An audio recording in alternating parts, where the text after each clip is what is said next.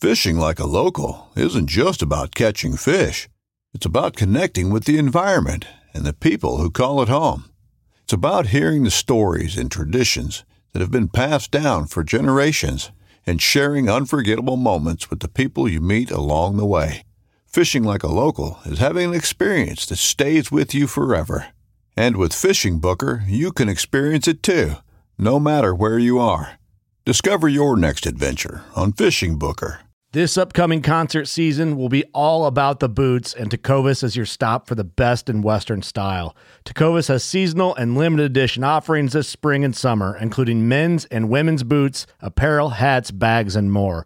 All Tecovas boots are made by hand in a time-honored tradition with timeless styles that are always on trend. And Tecovas has first wear comfort with little to no break-in period. It's hard to find this level of comfort paired with this level of style. Stop by your local Tecovas store, have a complimentary drink or two, that's WCB style, and shop new styles. The smell of fresh leather and friendly staff are at your service. Many stores even have leather custom branding to make your boots truly personalized. And with regular live music and events, there's no in-store experience like it. If you can't make it into a store, just visit tecovas.com. That's TECOVAS.com. They offer free shipping on all boots, as well as free returns and exchanges, and ship right to your door. Go to tecovas.com and find your new favorite pair of boots today. A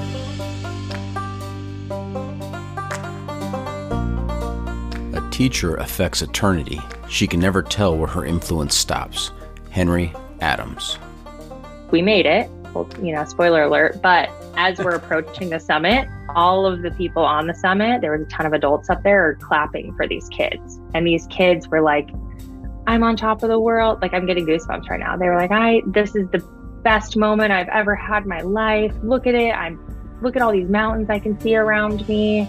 I want to do this forever. Like, I created that, like I helped foster this really beautiful moment for them that, all of these kids were so cool and they could totally go on to climb Mount Everest someday. I hope that's what guiding is about for me, is bringing out those moments, even though there's a lot of suffer along the way and potentially scary things. I'm Doc, and this is the John freaking Muir Pod.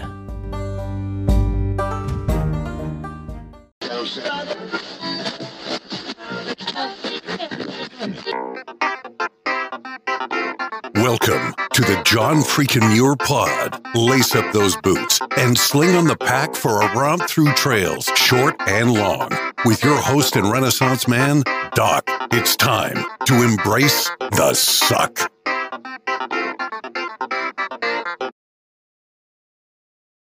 Welcome back to another week on the trail, dirtbags, and hiker trash. I'm Doc, and this is the John freaking Muir Pod.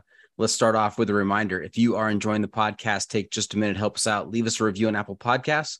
And if you're not enjoying the pod, well, just go ahead and keep that to yourself. All right, let's get to this week's guest, who is a repeat customer on the podcast. We lined up her first interview based on a recommendation from Jeff Garmeyer, and we weren't disappointed. It is my pleasure to welcome back to the John freaking Muir Pod, Kamrin Peterson. How's it going, Kamrin? I'm doing well. How about yourself? It's so good to be here. Fantastic.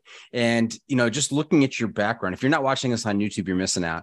But just looking at your background, I would think that you're on top of a mountain somewhere as the sun is setting, sitting in your tent. Yes, this was a photo I took on the halfway up a mountain, actually, as the sun was setting. But it's probably my favorite background to use now.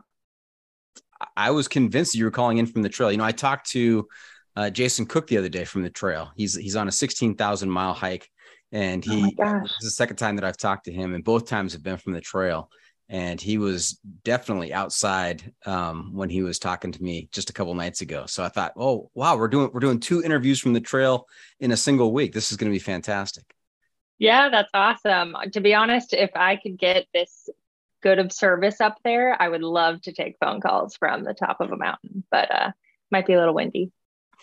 All right. Now, hey, remind us of your trail name. I know you have a trail name. Remind us of the trail name and how you got it. Yep, my trail name is Pinecone. I think last time I talked a little bit about, what does it take to earn a trail name, but Pinecone is definitely stuck, especially after some recent adventures. But I got it basically because every time that I'm hiking, I would see pine cones on the trail. So for those of you who don't know, I live in the Pacific Northwest. Pine cones are very popular and just very common amongst the trails. And every time I see a pine cone, I'm that person who says, ooh, a pine cone. Ooh, a pine cone. Wow, look at how big that pine cone is. I am just enthralled by pine cones. So yeah, that's really how I got the name. And somebody started calling me that. They'd floated around some other names, but that's the one that stuck. And then it's really just kept on going. Now, I'm intrigued. What are some of the names you turned down? Oh, there was one. So if you're familiar with the game Farkle, or some people call it 10,000, I was on a trail once and we had come across some PCT hikers and they were playing this dice game. It's a dice game. And I can't remember actually if I was doing terribly or if I was doing really well, but they kept calling me Hot Hands and they were like, maybe you're Hot Hands. Who knows? They were trying to kind of find a name for me, but so that was thrown around, but Pinecone really stuck. Okay. I like Pinecone better than Hot Hands. Yes. And just like last time, I'll show it again. I do also have a Pinecone tattoo on my forearm. So it just kind of was fitting. Did you have the Pinecone tattoo before the trail name or after the trail name? Before. So Okay. I didn't get it because of trail name. I got it after. Okay. And what's on your head? Oh, just a hat. Yep. Well, I understand it's a hat. What's on the front of the hat? So this is a brand called Polar, and I think it's some form of flowers or something. Okay. But it was just, a hat I picked up on sale. I have a bad hat habit. I think oftentimes if you're a hiker, you probably have a bad hat habit of finding. I thought you picked up a sponsor and you were repping them here on the podcast.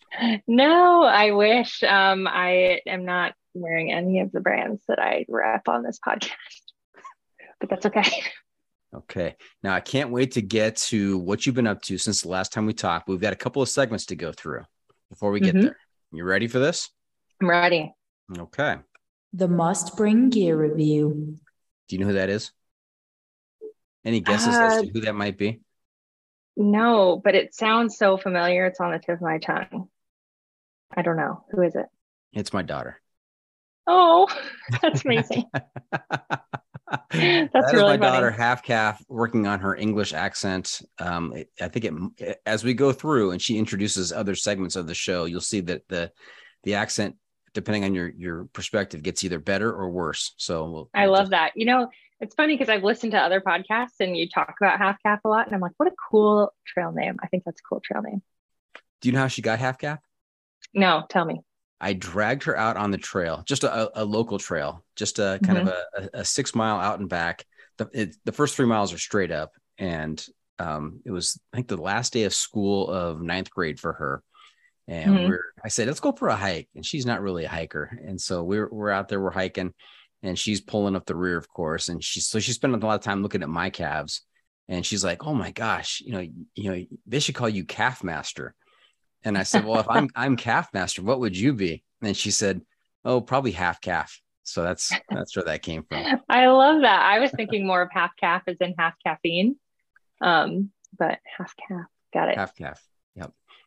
Cool. All right. Hey, as half calf introduced, we are at the segment where we do the must bring gear review, sponsored by the ultralight backpacking gear company 6 Moon Designs. And I think you know how it works, but let me just introduce it for our listeners who may be new. If you were to let a stranger pack your bag with pretty much generic gear for a multi-day hike, what is the one specific piece of gear you would insist on being packed? And if you've got a particular brand for that specific piece of gear, even better. So Pinecone, what is your must-bring piece of gear out there? Yep. And this has changed a little bit since I've been guiding so much, but there is a bag. It's called a CNOC bag or CNOC. I'm not quite sure how to pronounce it. It's kind of this silicone bag that is 100 times better than the Sawyer squeeze bags that they come with. That thing has saved my life so many times, and I use it every time I go backpacking. So that for sure. Is it a water storage bag? Yeah, basically. But it opens on both sides at the mouth. So if you're, at a very tiny trickle stream, or if you're at a lake, it opens on the bottom so you can scoop water instead, or snow in some cases that you need to melt. So that thing has definitely come in handy quite a few times. You mentioned it being handy for a trickle stream. That reminded me of a recent episode, maybe not so recent. It was last summer. It was summer of 21 out on the John Muir Trail. And we were on our way up to Forester, and we camped pretty high up. I think we were maybe a mile short of the back of the typical camp where you would there's a big stream coming down. But we picked this spot because it was pretty cool, and we were exhausted. Didn't want to go the extra mile, and there was a little stream. I mean, trickle. And I'm thinking, okay, we can probably make this work. And I tried with my bag for a good 45 minutes to find a way. I was adjusting rocks to make the water jump off it somehow. And no dice. It was just nothing but mud, and it just not a whole lot of fun. So one of the guys I was hiking with, we picked up our I had a bucket, like a 2-liter bucket maybe. And then of course, all of our other water bags. And he and I did the extra mile up to the backpacker camp and got the water from the stream, filled up everything. I'm carrying the bucket. So I'm carrying the bucket back another mile going down, being very careful not to trip on a rock or anything. I want to make sure I bring back as much water as possible. And after a laborious trek back to camp, I put it down. And no sooner do I put it down than one of the guys who did not go with us proceeds to trip over it, and of course the water just goes everywhere, and we lose out on that water. That's not frustrating at all. Oh my gosh, yeah, that's frustrating. And the trickle stream also very frustrating, especially when you're like, I know there's water there and I can drink you. Just get in this bag. Right. Yeah. Just get in the bag. Yeah. I recently had a similar situation, but I actually took my deuce of spades that I have, and I jammed that into some rocks and then had like the water trickle down that, because it's only touching dirt, right? It's fine. But I mean, I was making double use, so it worked. I love that. The deuce of spades. And people who aren't hikers, they're thinking, okay, what is the deuce of spades, first of all? And then you explain it to them. Well, the deuce of spades is the shovel you use to dig your hole where you're going to poop. And then thinking, you're drinking off, water's coming off of the deuce of spades and you're going to drink that. And you're right. Yep. It only touches, if you do it the right way, it only touches dirt. I mean, you're not touching the poop with it. Yeah. And I'll get into a story about this a little bit later, but on that particular trip, I was guiding children. So the children were like, why do you have a shovel with you? And then I'm, going into this whole thing, and I'm like, gosh, this isn't setting me up for success here as I'm filtering them water with this tiny little trowel. That's great. Getting them started early on the appropriate talk out there on the trail. There's only 3 topics out there. There's bodily functions, there's food, and there's how much further. Yes. Are we there yet? How far? Mm-hmm. Yep. I kept just saying 20 minutes. 20 minutes. That's good. Yeah. Did they have a concept of what 20 minutes was? How old were these kids? This particular group, the youngest was 12, the oldest was 15. Okay. So probably knew what 20 minutes was. Yeah, they definitely know what 20 minutes was. Yeah. All right. Yeah.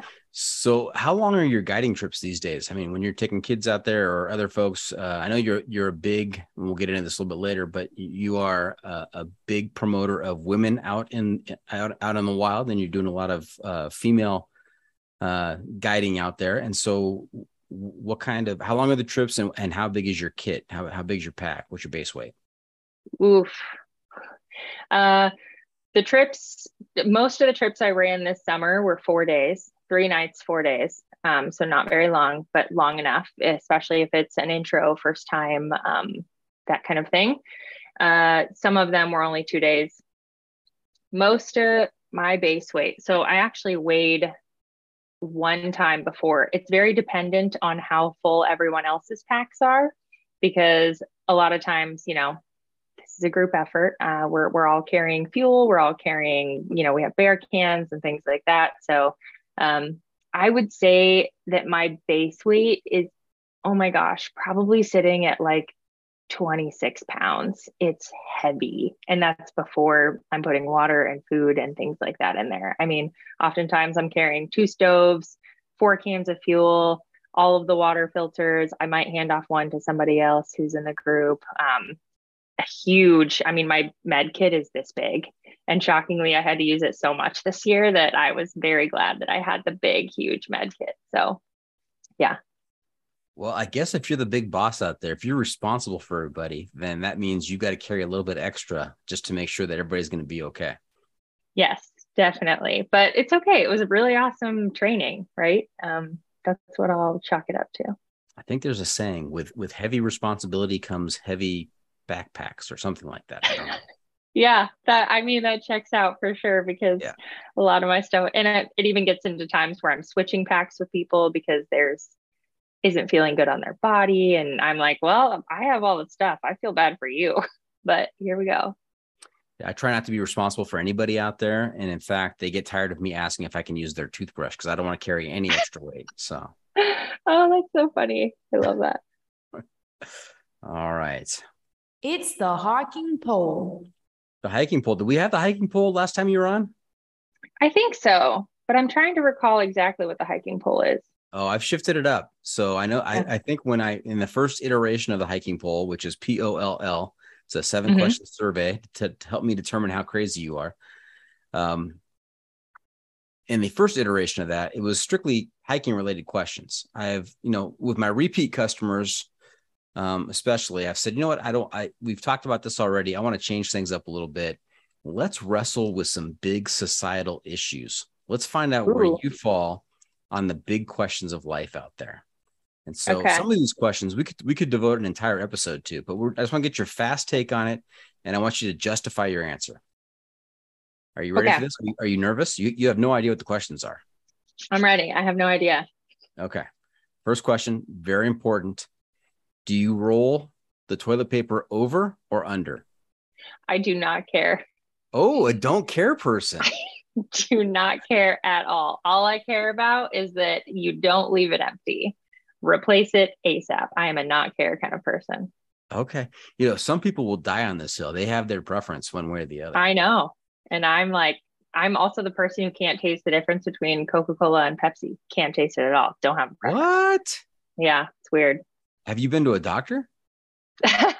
Many times. I don't know. Maybe I'm just really go with the flow, I guess. I don't know.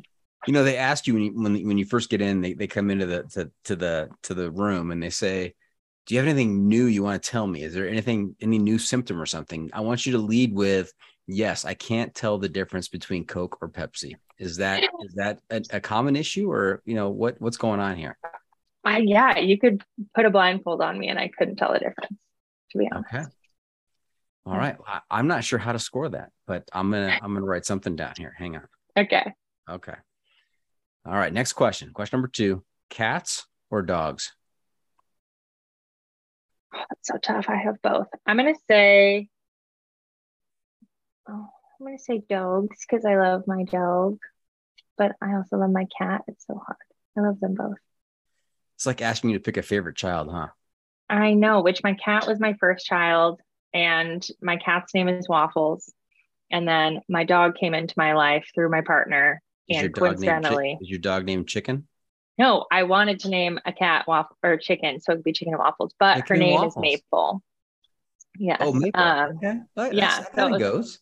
I know, it totally goes. So I would say dogs just because I come across them more often and they're normally more friendly and want to cuddle with me, but my cat is the best cat. Okay. What kind of dog do you have and what kind of cat?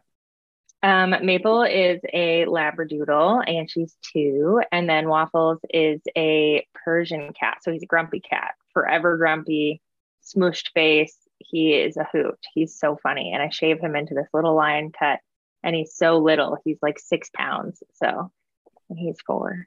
I think. He's got an attitude. He does. Got a big attitude. Okay. Well, you two go together, I guess. Yep. Yep. Exactly. He gets it Do from you me. have a strong attitude? Oh my gosh, yes. So Okay. sassy. I Always. think I remember that from the first interview. So Yes, I do. Very okay. strong-willed, strong opinions, Okay. Well, good. Here's I want to hear your opinion on this next question. Is a hot dog a sandwich? No, it's a hot dog. It's just a hot dog. It wouldn't be called a hot dog if it was a sandwich. I know that it goes in between two things, but you know, I just don't think that's like asking, I don't know. I don't think so. Well, sandwiches have names. Hoagie, They do, Philly cheesesteak. but it's like a hoagie sandwich, Philly cheesesteak sandwich. You wouldn't say a hot dog sandwich? Nope, never. Would you? I have not. No, I have not. There you go. That's a fair point. That's a fair point. What in your mind sets the hot dog apart from being a sandwich? What is the disqualifying factor of a hot dog? Well, it has a bun, which you wouldn't call a hamburger a sandwich. And and also a hot dog can be eaten by itself without the bun, and it's still a hot dog. So now are we going to start calling it hot dog with bun versus when you think of a hot dog, it just comes with the bun? Yeah. Ordinarily that'd be an automatic point deduction, but I like the way you explained it. So I think I'm just going to leave it as is. Nice. Cool. Okay. Very good. All right. Question 4, Netflix or YouTube? I would say I've been going down a YouTube rabbit hole recently. I mean, I love some Netflix too. Gosh, they just have really catchy shows. I'm really into the sci-fi kind of, Oh, me too. Fantasy kind of stuff, right? Yes. Yeah. So, just watched, this isn't Netflix. It's called Wheel of Time on Prime. That was a really good one. But I do go down YouTube rabbit holes. Put a pin in that for a sec, because Wheel of Time is based on a series of books. Yeah, there's 14 of them. I think there's more than 14. I think there's like Really? 25 of them. There's a lot of them. Yeah. And well, I hope we have that many seasons. I got through a number of them, and then I just kind of petered out. But the first 10 or so that I read were just really, really good. So I'm glad to hear that the Wheel of Time is a good series. I want to, that's on my list of things to watch. Yes. But I do like YouTube for the sake of, so like, I'll give an example. I just showed my partner this little mini documentary. I'll give a little plug here. It's called Dream Job by Katie Burrell. If you don't follow Katie Burrell or know who Katie Burrell is, she's hilarious. Go follow her. But she had this short documentary. I think it was one of her first that's on YouTube. It's about 15 minutes long, and it's just really funny. But as soon as that was over, it immediately started rolling into something else that was outdoorsy related. I think it was about this couple climbing Lhotse. And, I love that YouTube can just kind of continuously have you fall down this path of, holy cow, I didn't even know that people do this. I didn't know this existed. And, Netflix is a little bit more mainstream, and you have to really get up there to get in Netflix. So I don't know. I would say they're tied in different ways. So you're going with a tie. You're not committing one way or the other. I'm not. Just like the toilet paper. I take it back. I'm just going to go YouTube, because I don't just Netflix. I can't Netflix how to. What did I just YouTube recently? I don't remember. I can't look up on Netflix how to use do a deuce of something. spades to filter Exactly. Yeah. But I can look that up on YouTube. Most definitely. Yeah, if I have service. Okay, there you go. Question 5. This is an important one. What is your most useful skill in the case of a zombie apocalypse? I would say that I stay fairly calm under pressure in, multiple situations that I've experienced. So I would say that's a very useful skill for me. 2, I have really strong legs. I feel like I could kick somebody pretty hard and they would not make it, or I would outrun them or something. So that's my useful skill. It's funny because I've never ridden a horse in my entire life. And one of my friends was like, what are you going to do during a zombie apocalypse? You're going to need to ride a horse. And I'm like, I guess put it on my list of to-dos, but they scare me. Horses are scary. That's an interesting take. I've never seen a lot of horseback riding in zombie apocalypse movies. I haven't either, but they were like, you're not going to be able to get to a gas station. You can't drive a car. It makes too much noise. You just got to be able to like ride away on horse. And I'm like, or hide somewhere and not ride the horse. I don't know. Okay. So it sounds like guiding skills. I mean, the fact that you stay calm under pressure. Yeah. And also that you have strong legs. I mean, that translates both into hiking, from hiking to zombie apocalypse. Yeah. That's exactly what I'm doing. I'll just start telling everybody that now. I'm training for the zombie apocalypse through guiding and hiking. Got it. All right. Question 6. Which is the better superpower, invisibility or flying? Flying, for sure. You just don't like climbing up those mountains. No, I don't like climbing down them.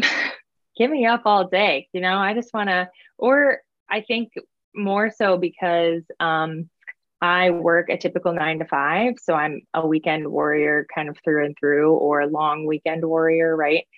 It would be so nice to just get somewhere quick instead of driving 9 hours to sleep at a trailhead, to do something. I would rather fly. Okay. And you said something very interesting there, because I totally agree with you that the uphill is better than the downhill. But for all of our novices listening in and thinking there can't be anything worse out there than just climbing uphill relentlessly. Why is uphill better than downhill? Well, I think there's this anticipation of, I have this goal and I'm trying to achieve it and I'm marching towards that. And for me, I also really just embrace the suck. I love a good workout and feeling that kind of grit and that pain that you're going through. And the downhill, you're thinking, I've already reached my goal. We've already celebrated. And now I have this very long slog back to the car and not a whole lot to look forward to now, right? Other than going back home. So the up is better for me. State of mind is so important out there. I mean, it sets the tone for the entire trip. I think you're exactly on point there, that the anticipation, looking forward to something, that colors the way you experience things. Exactly. And on top of that, I am very clumsy. So going down is much more difficult for me after I'm very tired. I mean, I use trekking poles, not necessarily because, I can't climb up the mountain. I use them more for the down, for more points of contact. So I don't eat it down the trail. I mean, I am just not picking up my feet as much as I was on the way up. Yeah, I've heard a stat that 60 to 65% of mountaineering accidents happen on the way down.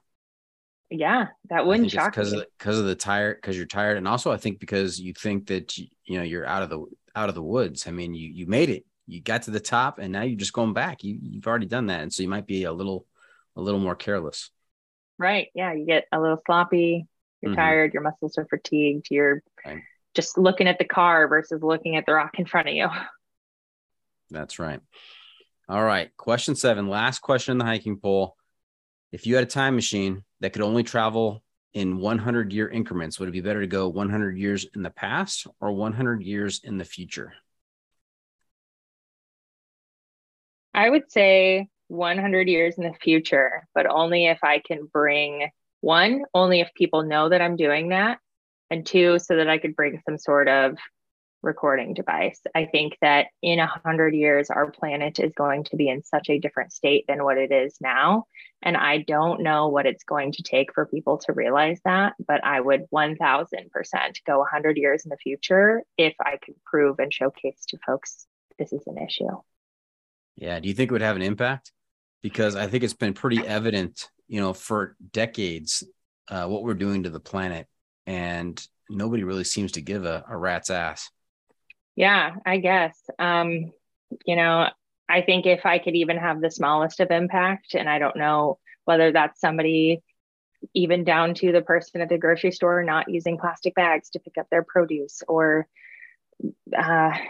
just in the smallest of ways, if I could show some form of impact, like this is the true future. And if we don't change it, then this is what's going to happen. I mean, I'd be willing to take that risk.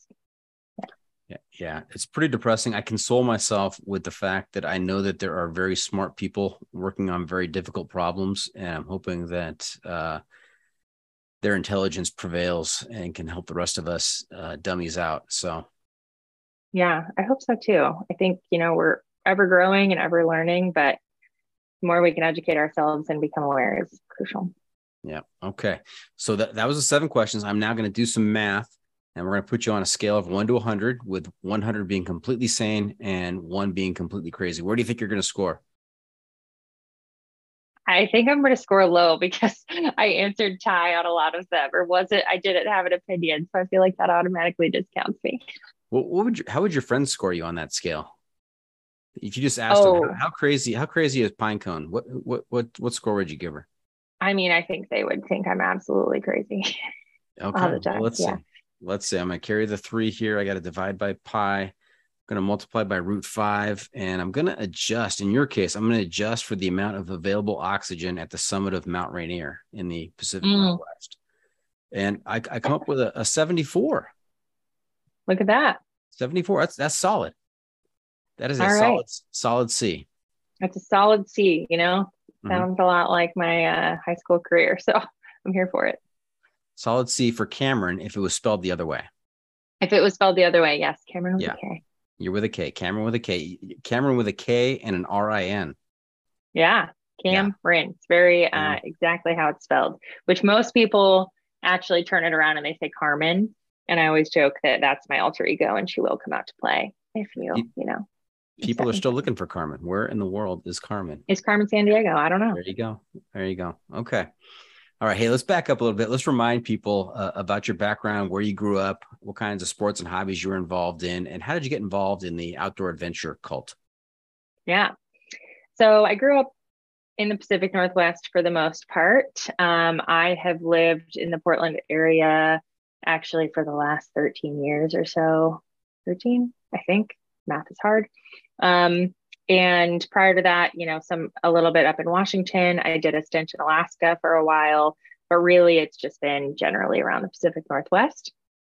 As far as my hobbies go, I mean, even though I've lived here for a long time, my family really wasn't super outdoorsy. I mean, we went car camping and did that kind of spiel, but it was very much glamping. I mean, we had a tent trailer and things like that. I never went backpacking or anything. And I grew up playing kind of those typical sports, I guess, volleyball, soccer. I was a cheerleader all through college, actually. So a lot of times when I meet people who maybe knew me through college or knew me late in high school, they're like, what? You do what now? And it's pretty, surprising to them. But it's been something that, I think has been really cool to kind of come to life and fruition. I really only got into backpacking because I was dating someone once that, was pretty into outdoorsy stuff. And that's right. I kind of was, after we split, I was like, is this something I want to do? And I felt very, put down by a lot of that experience. I was told a lot, you're a scaredy cat, or, why don't you suck it up? It's fine. We're fine. And it very much was in a lot of situations where you're not fine. And so I was tired of relying on somebody else to kind of bring me outside or teach me how to do things. I wanted to know for myself. I wanted to know how to, know I was safe somewhere without having to rely on anybody. So yeah, that's kind of where my love for backpacking began. Actually, my very first backpacking trip ever was summiting Mount Adams, which is kind of a crazy one to intro to. I mean, you have to carry off your poop. So it was like, welcome to backpacking, I guess, protected wilderness. So, but that was really it felt very cool.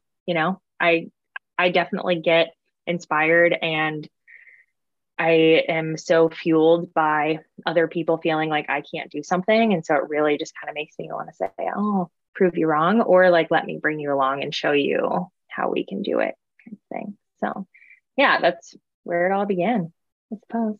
Feels like yesterday. Now, you mentioned you were a cheerleader, college cheerleader. Yeah. What, and there's many different positions for those who are novices to the world of athletic cheerleading. there's some different positions there. There's base, there's flyer. Where did you fall in the scheme?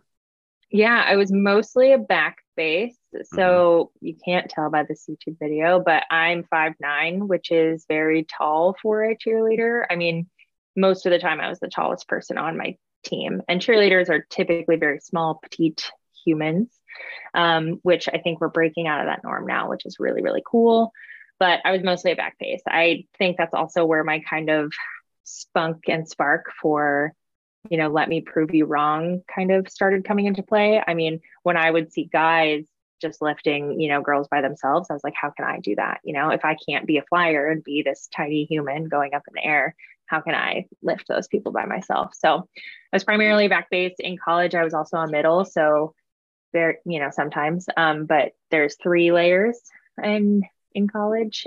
So sometimes I would be in the middle, holding somebody else up or something. 3 layers. That's crazy. And Pinecone, I'm always on the lookout for a good episode title from things we talk about during the episode. And I think Spunk and Spark, that might be the title of this episode. That has a catchiness to it. I love it. Let's do it. Yeah. Spunk and Spark with Pinecone. Hey, as a base, did you ever catch a heel or a shoulder off the chin? Every day. Elbows. Mostly elbows. Elbows were my nemesis. I mean, to the chin, to the nose, to the side of the eye, to my arms. I mean, just so many. Caught feet, have things like slide right down. Cheerleading is dangerous. It is very dangerous. And you're not wearing any sort of pads. If anything, you're wearing like very minimal items at all, and let alone any that protect you. I mean, shoulder burn from shoes literally stepping on you. I mean, it's just gnarly. I've never had more injuries than I had during cheerleading. It's a good advertisement right there. Some nice marketing for cheerleading, becoming a cheerleader. Yeah, I don't know. Even if I had, a child today, I don't know if I'd ever encourage them to be a cheerleader. A gymnast, maybe. I haven't been in that world as much, but tumbling is very cool.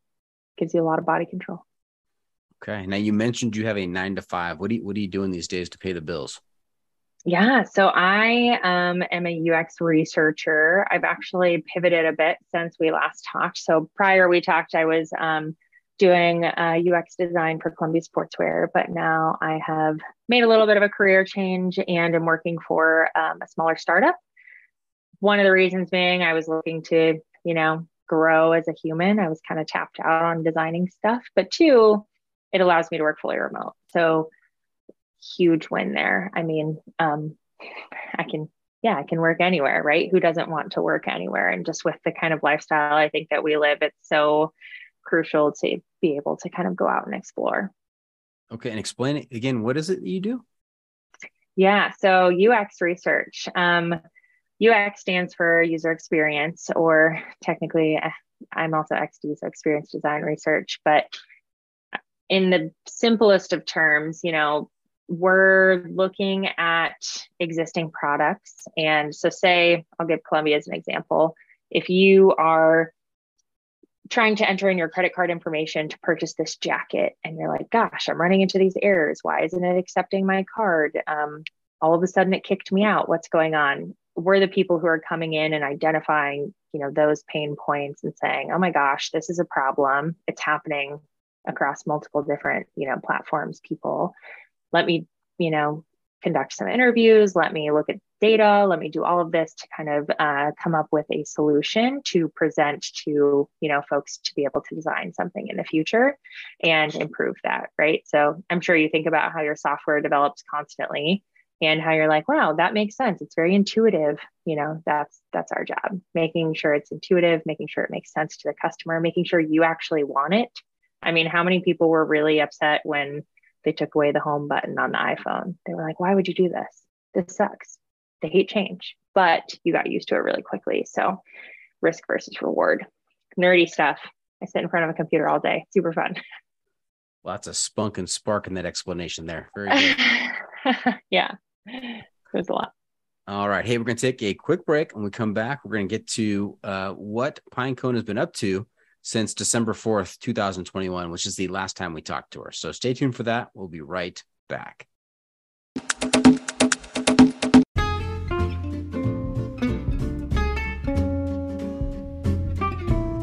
From the backcountry to the backyard, we believe everyone deserves the highest level of protection. Since 1984, Sawyer Products offers the best, most technologically advanced solutions for protection against sun, bugs, and water, using time-released liposome technology, topical insect repellents, and new standards in water filtration. And with every Sawyer product you buy, you are helping to provide clean water through 140 charities in 80 countries with their long-lasting water filters. Every Sawyer product you buy is an investment in our common humanity. Choose Sawyer and keep the adventure going, knowing that their products have been tested and chosen by those who count on serious protection on the trail all day long.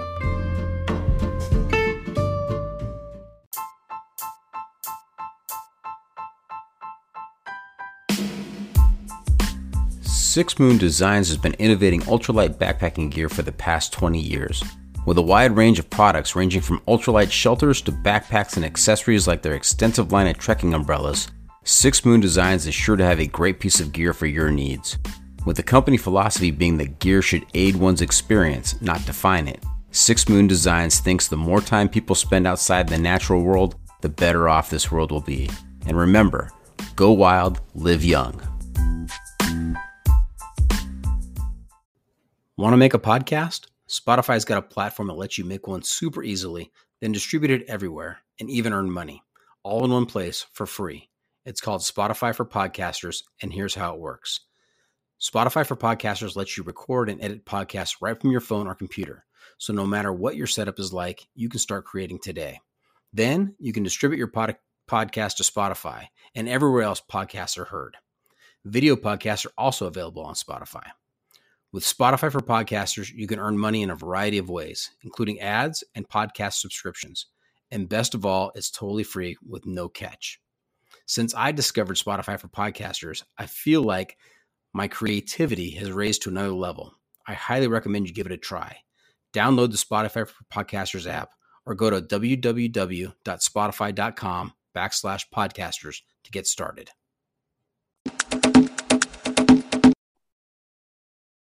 And welcome back. We are talking to Pinecone, Kamrin Peterson. And last time you were on, Kamrin, it was season 3, episode 17. So any of those people out there who are really enjoying this episode, want to hear more about Kamrin, you can go back into the back catalog of the John Freaking Muir Pod, season 3, episode 17, December 4th, 2021, and hear some more about her. But what have you been up to since December 4th? Any big major? I know you kind of changed jobs a little bit there. You're now able to work remote. But what other big changes have taken place? Yes, the biggest change I think from last year to this year is that I've no longer been prioritizing my personal backpacking, hiking, adventuring trips as much as I have guiding. So this year I have really dove headfirst into guiding and made that a priority, whether it's taking off work or education wise, doing workshops, clinics, things like that, so that I can up my education. That's probably the biggest change. And, on top of the fact that I really want to promote women getting outside and all of that, it really sits there. So that's probably the biggest change that has happened since then. Also just bought a home in Bend. So very excited to move there. If anybody's listening to this and lives in Bend, let's be friends. Yeah. I don't know anybody, so we should hang out. And I started rock climbing a lot too. How far is Bend from where you are right now? 3.5 hours, maybe, which doesn't seem that far, but it's just far enough. Again, I've been in Portland for so long. Bend is just much closer to proximity wise to a lot of the things that I enjoy doing. So whether it's skinning up a mountain in the snow before work and, getting a couple laps in and being at my desk, or mountain biking. I really love mountain biking, and the trails there are amazing. If anybody's been to Bend, they could tell you. Bend's okay. awesome. So it wasn't a job in that particular location, or wasn't family in that particular location. This is closer to all my play areas that I want to be in. Yeah. And I think that anybody can probably relate to this, that absolutely, once you have been in your place for long enough, you don't want to do that hike that's 30 minutes away again, because you've been doing it for how long? So you're ready for something new. And I think last year I had been telling myself for so long that I'm going to move, I'm going to go do something, and I'm going to branch out and be closer to things I love. And now I'm doing it. So. And I think you referenced earlier in the first segment, you mentioned a partner, a new partner? Yeah, new partner. His name is Alex. He's absolutely wonderful. And he very much has a lot of the same common interests, things that I love to do, which is awesome. We actually met in the wild, you could say. I wouldn't say literally as in on a trail, but we met totally by happenstance and related to something outdoors. So that was very cool. And yeah, he's super supportive of all of the adventures. I mean, when we met and he said, "Oh, do you want to go do something this summer?" And I said, "Oh, my next weekend free is October 3rd, FYI. So, I mean, yes, but how about on a Wednesday? Are you free on Wednesdays? So yeah, he's just really supportive of everything that I do, and, is my biggest cheerleader, which is cool. Yeah. I've seen some pretty mushy posts on Instagram last few weeks. Yeah, I know. He's just, he's one. I mean, I just turned 30 this year. Big year for me. Whew, getting old. My bones are feeling it. Please. I remember 30. That was a couple decades ago. That was a nice age. I know, but I mean, I'm just feeling old. But I just turned 30, and the day of my birthday, we were at a concert with a bunch of our friends, and he handed me a card, and I had just quit my job. So I had 2 weeks off of work, and he was like, "We're leaving for Costa Rica tomorrow, FYI." And I was like, holy cow, this is my person. This is the kind of stuff that I like. Like, yeah, let's go fly to Costa Rica, do all this hiking, go see beautiful, wildlife, and just be nomads. Yep. I'm into it. Nice. So You weren't going to say something about your neck, were you? I saw you got kind of like playing with your neck there as you said you turned 30. No, Okay. I was just like, 30. Okay. All right. I kind of cut you off as you were talking. I was going to tell you, you are much too young to be worrying about how old you are. So no, if anything, I'm like, gosh, I feel like I should have so much more accomplished, I guess, due to societal pressures and all of that. But in the opposite end, I'm like, gosh, 30 is so cool to be at the place in life where I'm at. So equally grateful, equally feeling old. That's and my feet hurt when I get out of bed. That is interesting, because there are definitely societal pressures and expectations about, what you should be doing, what you should have accomplished by a certain age. And, a lot of the people I talk to have, looked that square in the face and said, I don't agree. I'm going to do what I feel is calling to me. And, I'm going to be happy with that. But, there is that expectation out there that you have to kind of buck tradition to do the kinds of things that you want to do.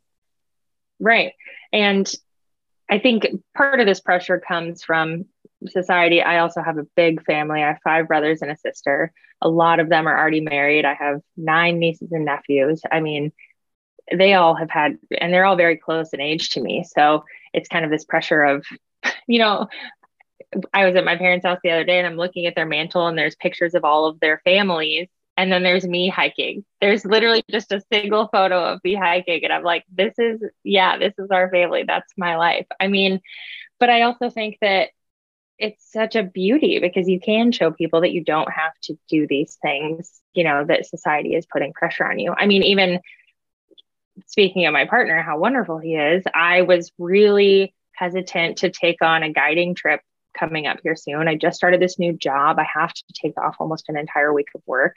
I was like, gosh, I don't think I want to do that. And he looked at me and was like, Kamrin, are you following your passions, or are you climbing corporate ladders? Come on, what's important to you here? And I was like, thank you for bringing me back down to earth and making me realize, like, yes, don't get me wrong. I very much care about my job, but also I don't have to keep doing this societal thing of, get the better job, get the better car, get the better house to live this life. I want to be following my passions. And if that's what 30 means, then heck yeah, I'm here for it.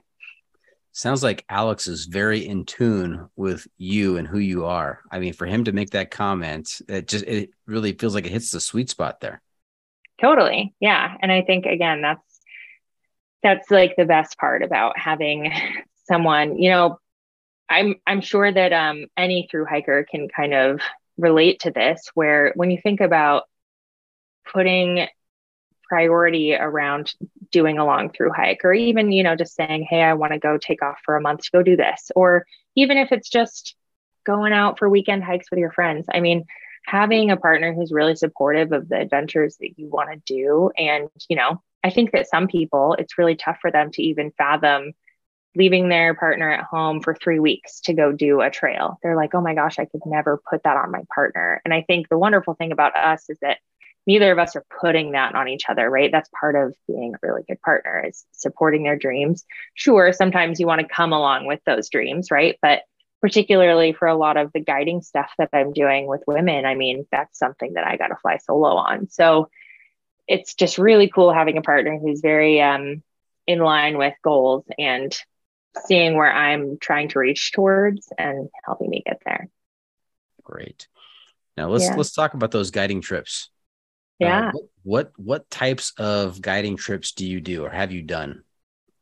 Yes. So the company that I work for and guide with professionally. So I've done some guiding by myself, whether mostly for, women, whether it's day hikes or backpacking trips. But for another company I work for, we do anything from, moonlight snowshoe tours. I've been shadowing this year to intro to backcountry split boarding in skiing. So I'm a split boarder and have my certifications to do that. I'm shadowing because avalanche safety and avalanche travel, especially with other people who don't have that education and knowledge, is no joke, right? Very dangerous sport. So it's something that's fascinating to me. And also there's not typically the ratio that they get of split boarders to skiers. It used to be way more backcountry skiers coming out for these courses. And now we're kind of getting this equal result. And my company didn't have anybody who was split boarding. So they were like, would you like to start shadowing these? And I said, heck yeah, especially because a lot of times it was, maybe 5 guys and 1 female. So it's like, I'd rather, be there to support that. So we do those. Also winter alpine skills. That includes going up. Typically it's on Mount St. Helens. We winter camp for a few days. We're learning things, such as crampons, ice axe, how to travel uphill in steep snow, self-arresting, really kind of those basic pieces on top of how to dig out a proper platform, snow anchors. Sometimes we've even gotten into crevasse rescue basics, things like that. So those trips as well. And then tons of backpacking. Our most popular ones are backpacking along the PCT. So we'll do, sections of the PCT, typically on Mount Hood, and those are a few days long. Some of them, so I'm getting ready to guide in the Grand Canyon. I'll do a rim to rim to rim, which will be fun. I can't wait. I truly can't wait, but I'm more like, it's going to be a lot on my feet, especially guiding. I mean, I think that was the biggest thing that guiding taught me this year was, sure, I can do, 16 to 18 mile days. Can I do 16 to 18 mile days while carrying a bunch of extra stuff, being really nice to everyone else, sharing all of my snacks, and being on, right? Like being like cheerful and on stuff. So you brought that up twice. So I think I know what the most challenging part of that is. You said being really nice to everyone, and then being on, being really cheerful. It's when you're doing those long days and you're not guiding, you're out there with a couple of friends or whatever. It's okay to be in whatever mood you want to be in, but being cheerful and being helpful and pleasant and on, that seems like, just from the way you described it and the look on your face and the tone of your voice, Pinecone, that sounds like it's going to be the tough part. It is tough, but it's a good kind of tough. I was mentioning to my partner that the Grand Canyon trip, one of the things I'm most excited about is, can I push my body to doing a 24-mile day with a lot of people and be on and be really uncomfortable but be comfortable around these folks, you know? I've never been in a situation yet where I'm feeling in danger necessarily, but there are moments where I'm worried about, are we going to get the tent spot that has the really pretty view, that has the, you know, whatever. Like I get a little anxious, and if people are moving kind of slow, I'm like, ooh, come on, we got to pick it up. And how can I do that in a nice way? Or sometimes when I was guiding those kids, especially, I mean, it can become a safety hazard, you know, if they're moving too slow, or their kids can't really regulate how much water they need to drink over the next 3 hours, and, you know, 1,200 feet of elevation gain, and how, you know, that kind of stuff. So it's just a lot of like being cheerful, being nice. But I think that's, again, where kind of my strength comes in of I'm pretty calm in stressful situations, and most of the time I'm pretty cheerful. But I mean, come day 4, I'm like, okay, I'm ready to, you know, move along most times. Yeah. All right. Do you have any interesting stories from guiding? Any type 2 fun out there that you look back on now and boy, you weren't necessarily excited when it was going on, but it sure is a good story. Oh yeah, type 2 fun for sure. Summiting Mount Adams with a group of 12 to 15-year-old kids. That was an interesting story. And I mean, just for those of you who don't know, Mount Adams, to get from parking lot to summit, I think it's 6 miles or so, but it's almost 7,000 feet of elevation gain. So it's steep. And it's, you know, some of those areas are a little bit flatter, but like some of those areas, I mean, you're just like leaning into the side of the mountain. It's no joke. So doing it with children who, you know, these are pretty badass kids, but it's still tough. And I'm still having to regulate, you know, the biggest thing for me was like, are you putting on sunscreen? Are you drinking enough water? Are you eating enough snacks? Are you fueling your body? And it's kind of this new level with adults. I can be like, you're an adult, you know yourself, you know your body, you know when you're hurting. With kids, it's like, they'll say, I'm tired, or I can't go on. And I'm like, but really, like, can you really go on? You know, it gets a little sketchy. And, you know, particularly there was an area where so when you summit Mount Adams, you can either do it in one day, or you can camp at a place called Lunch Counter, which is kind of the halfway mark.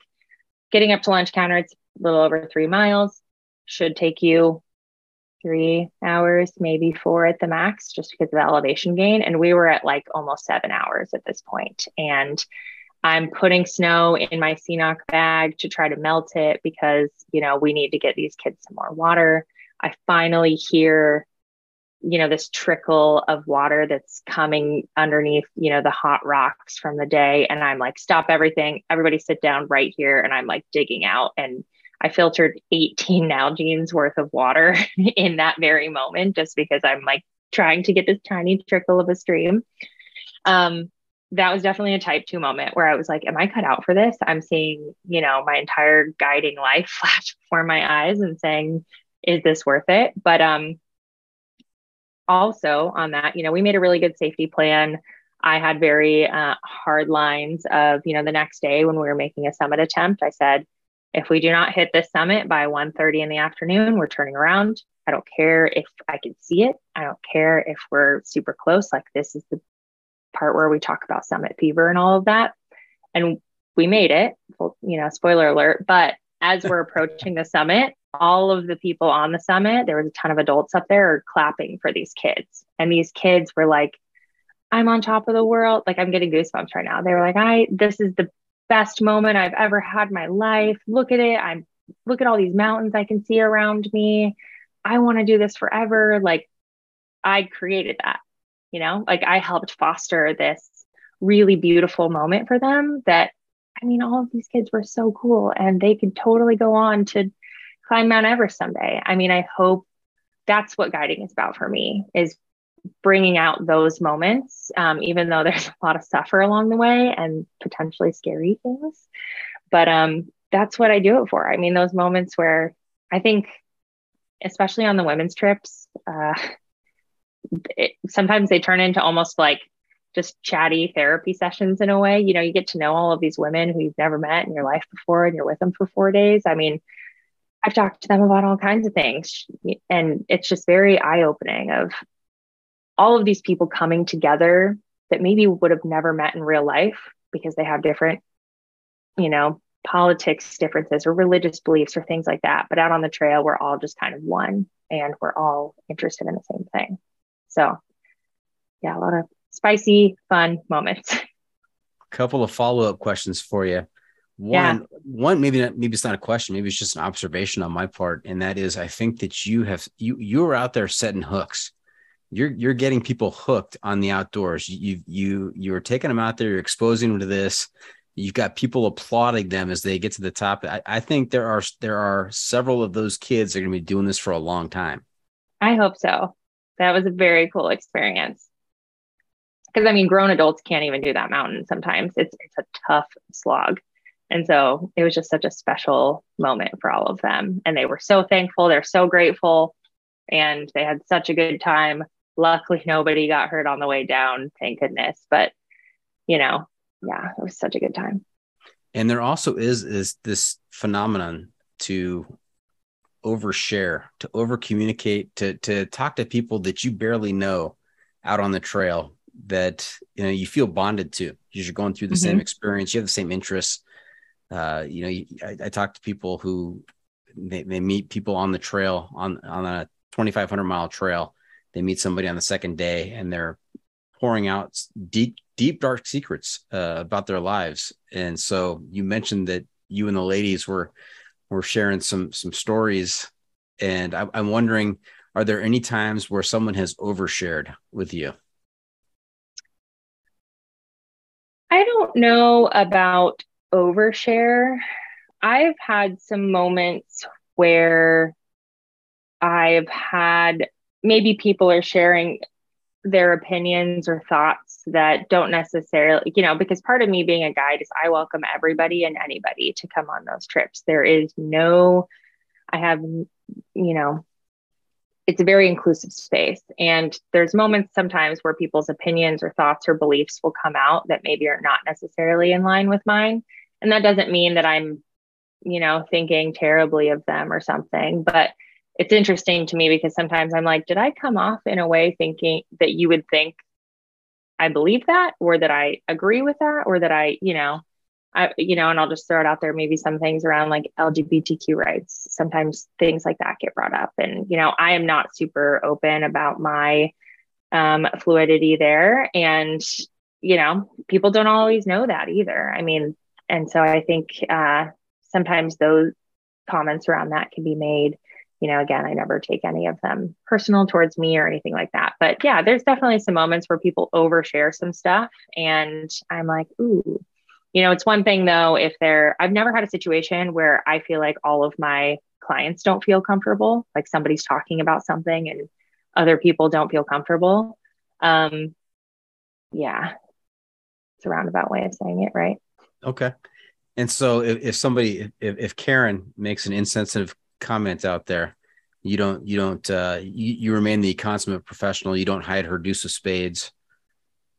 I do not hide her deuce of spades. No, absolutely not. But, you know, I mean, I think it would depend on the level. I've never, again, had a situation. If there came a situation where somebody kept making comments that was potentially making somebody feel uncomfortable, I would absolutely pull them aside and say, hey, you know, I just want to let you know.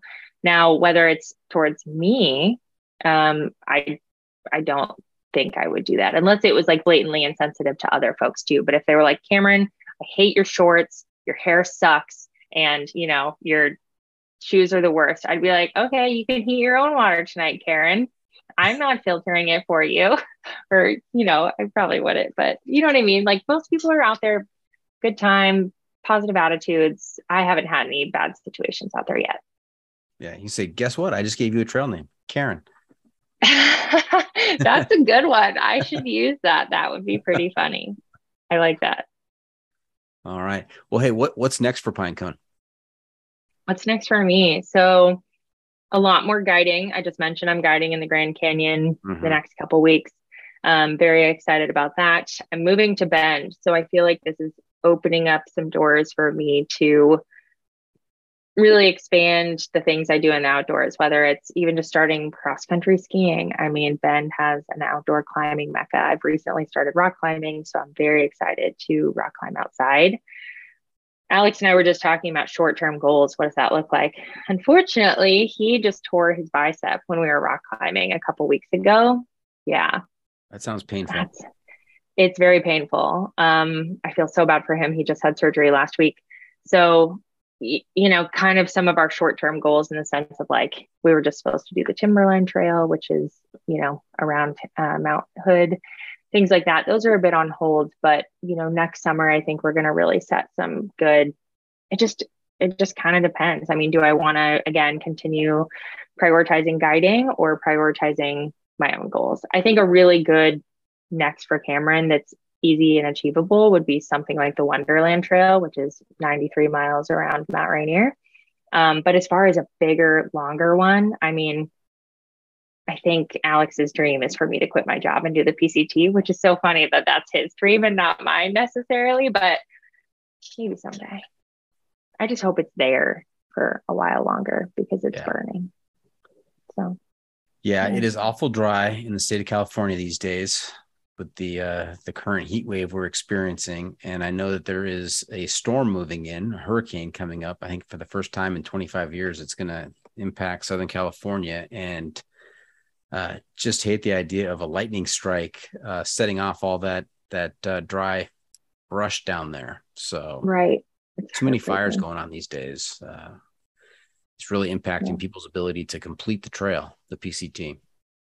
Yeah, I think the very north end of the PCT is closed right now, the last 20 miles of it. How heartbreaking. Mm-hmm. Now, if you and Alex do the PCT, you have to let me know so I can do some trail magic in Acton, Agua Dulce, which is pretty close to me. So, absolutely. If anything, I think we'll probably hit some sections first, but that would be pretty amazing. Always welcome trail magic. Okay. Hey, Pinecone, you know where we are? Where are we? The pro tip insight of the week. That's right, half calf. It's time for the pro tip insight of the week. This is where Pinecone is going to share some trail wisdom with our listeners to make their next outdoor experience even better. What do you have for us? Well, obviously the deuce of spades. I feel like that is a pro tip of using that to help make a better stream.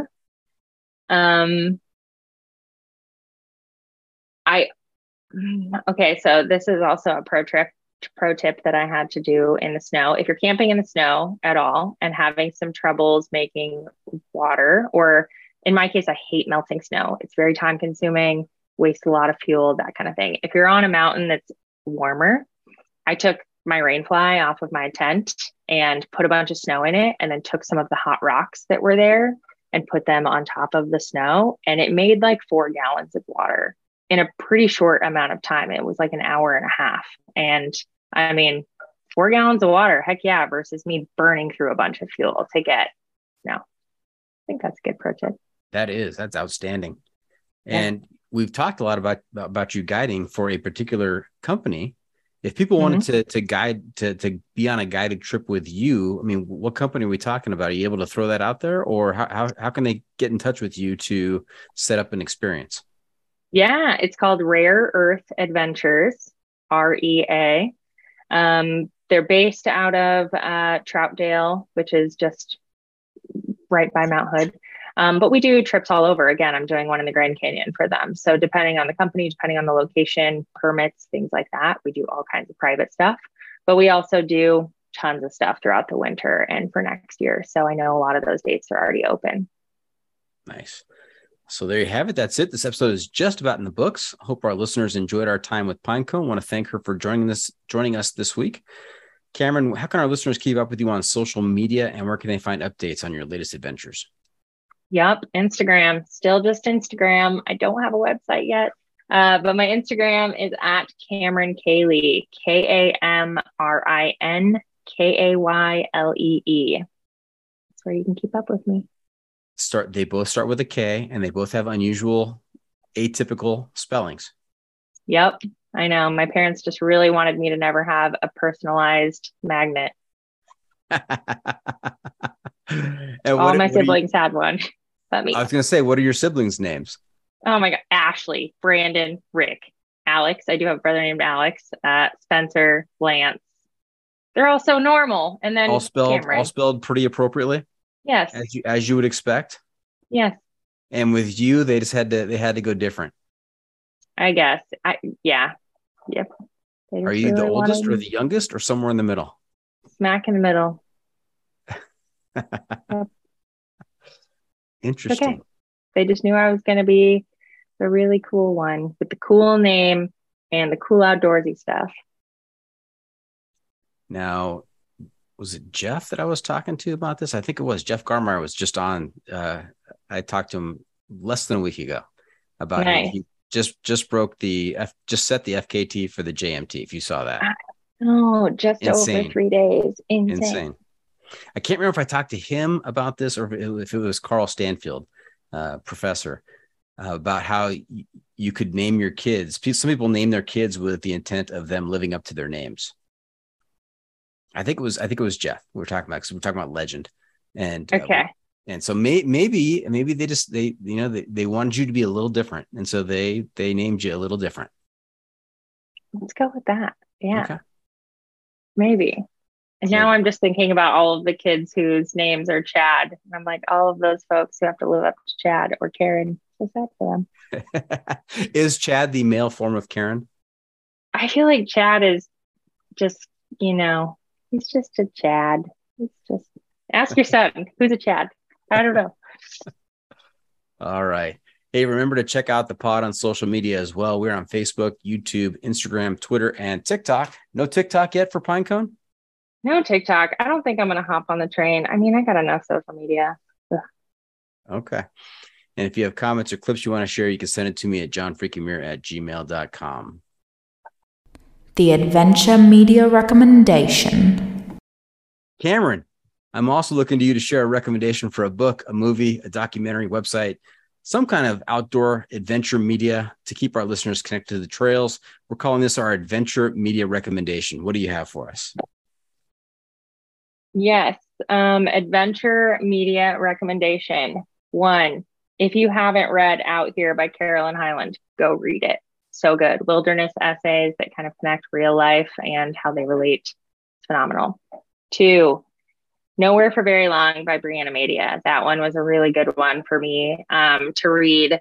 It just helped, especially now that I'm buying a house and doing all of these things. It kind of helped bring me back to my roots and, what's important to me. What am I passionate about and how can I keep following those dreams? That was a good one.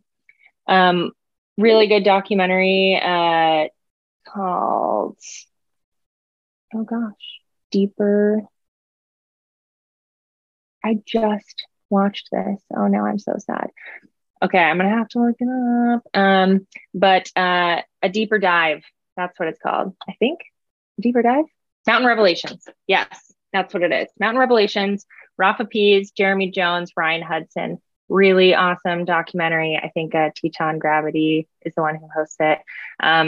Really brings together inclusivity and, the snowboarding outdoor space, how we can be more inclusive out there, and also just a lot around stop buying new clothes if you don't need them. And, you can reuse the same hiking shirt the next year or donate yours to somebody else. I mean, that documentary truly opened me up to I was like, why do I have 3 snowboards?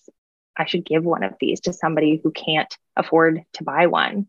Recycle those clothes. I mean, I think the outdoor industry in general is so newest color, newest fad, that kind of thing, when really this gear lasts you for a long time. So if you got extra boots, pants, jackets, whatever, a tent that maybe doesn't work for you anymore, but will work for a friend, donate it to them. It's just so crucial to reuse that gear and help somebody else get outside who maybe doesn't have the money or accessibility to. Well said. You rattled off 3 of those, 3 adventure pieces of adventure media. So those are great. Thank you. Yeah. What have we not asked you? All right. We got the technology working again there. Before we wrap things up, just one more segment for you called What Have I Not Asked You That You're Dying to Tell Us About? What did we miss tonight? The only thing that I would say I haven't talked about is a new food brand that I found this year that I am obsessed with. So, particularly, and I'm so sorry, my AirPods died.